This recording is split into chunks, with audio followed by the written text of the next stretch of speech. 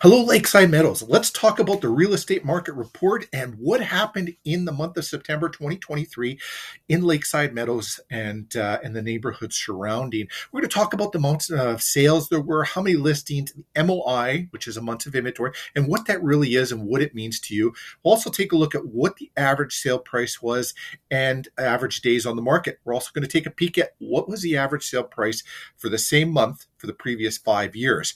Now, I know that's not enough data if we're looking at 1 month of inventory for the previous 5 years. I just thought it'd be a fun exercise to take a peek at that. All this data does come from MLS. I'm Stephen Olenek, Remax Performance Realty, and that's MLS for single residential detached homes. So we're taking a look at there was one sale with 3 active listings, giving you an MOI of 3. Your months of inventory is 3. So what does that mean? That means you're still in a seller's market, because 0 to 4 months worth of inventory is a seller's market. 4 to 6 months is a balanced market. Beyond 6 months is a buyer's market. We are getting closer to that balanced market, though. We're seeing that all over Winnipeg, where we're getting closer to a balanced market. If you take a look at like May, June, July, you had less than a month's worth of inventory. April, you only had a month's worth of inventory. Even January and February was less than a month's worth of inventory. March was previously the highest number. Then we get into August and September. We're starting to get the inventory levels just creeping up a little bit. So putting you closer to that balanced market.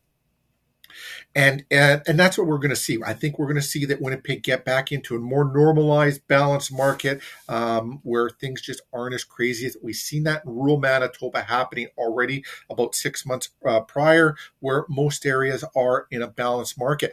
Now, if you're looking to buy or sell, we'll actually take about 6 to 9 months worth of data when you're in a neighborhood in the city and look at the type of home you're looking at selling or the type of home you're looking at purchasing and zone in on that particular type of house and pull that data so you know exactly how long it should take to sell, what it should be selling for, as well as if you're purchasing a home, what you should expect to be paying for that home.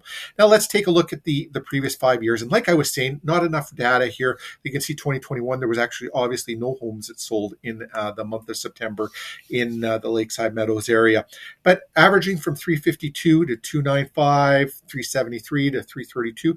And it can throw it off quickly because, you could have, home sell that's along one of the lakes and, get close to that $500,000. And then you could have a single detached smaller bungalow that, selling around that 332 mark. So can really throw it off, and you're better off to have 6 to 9 months worth of data. And we'll always go over that with you when you are looking to buy or sell. If you have any real estate related questions, reach out to us. We'd love to have a conversation with you. If you like our content, like us on Facebook, subscribe to our YouTube channel, follow us on Instagram, give us a Google review. Google reviews help us help other people. I want to thank you for watching. Tune in again next month for our next monthly report and reach out to us with any real estate related questions. We'd love to chat with you about real estate.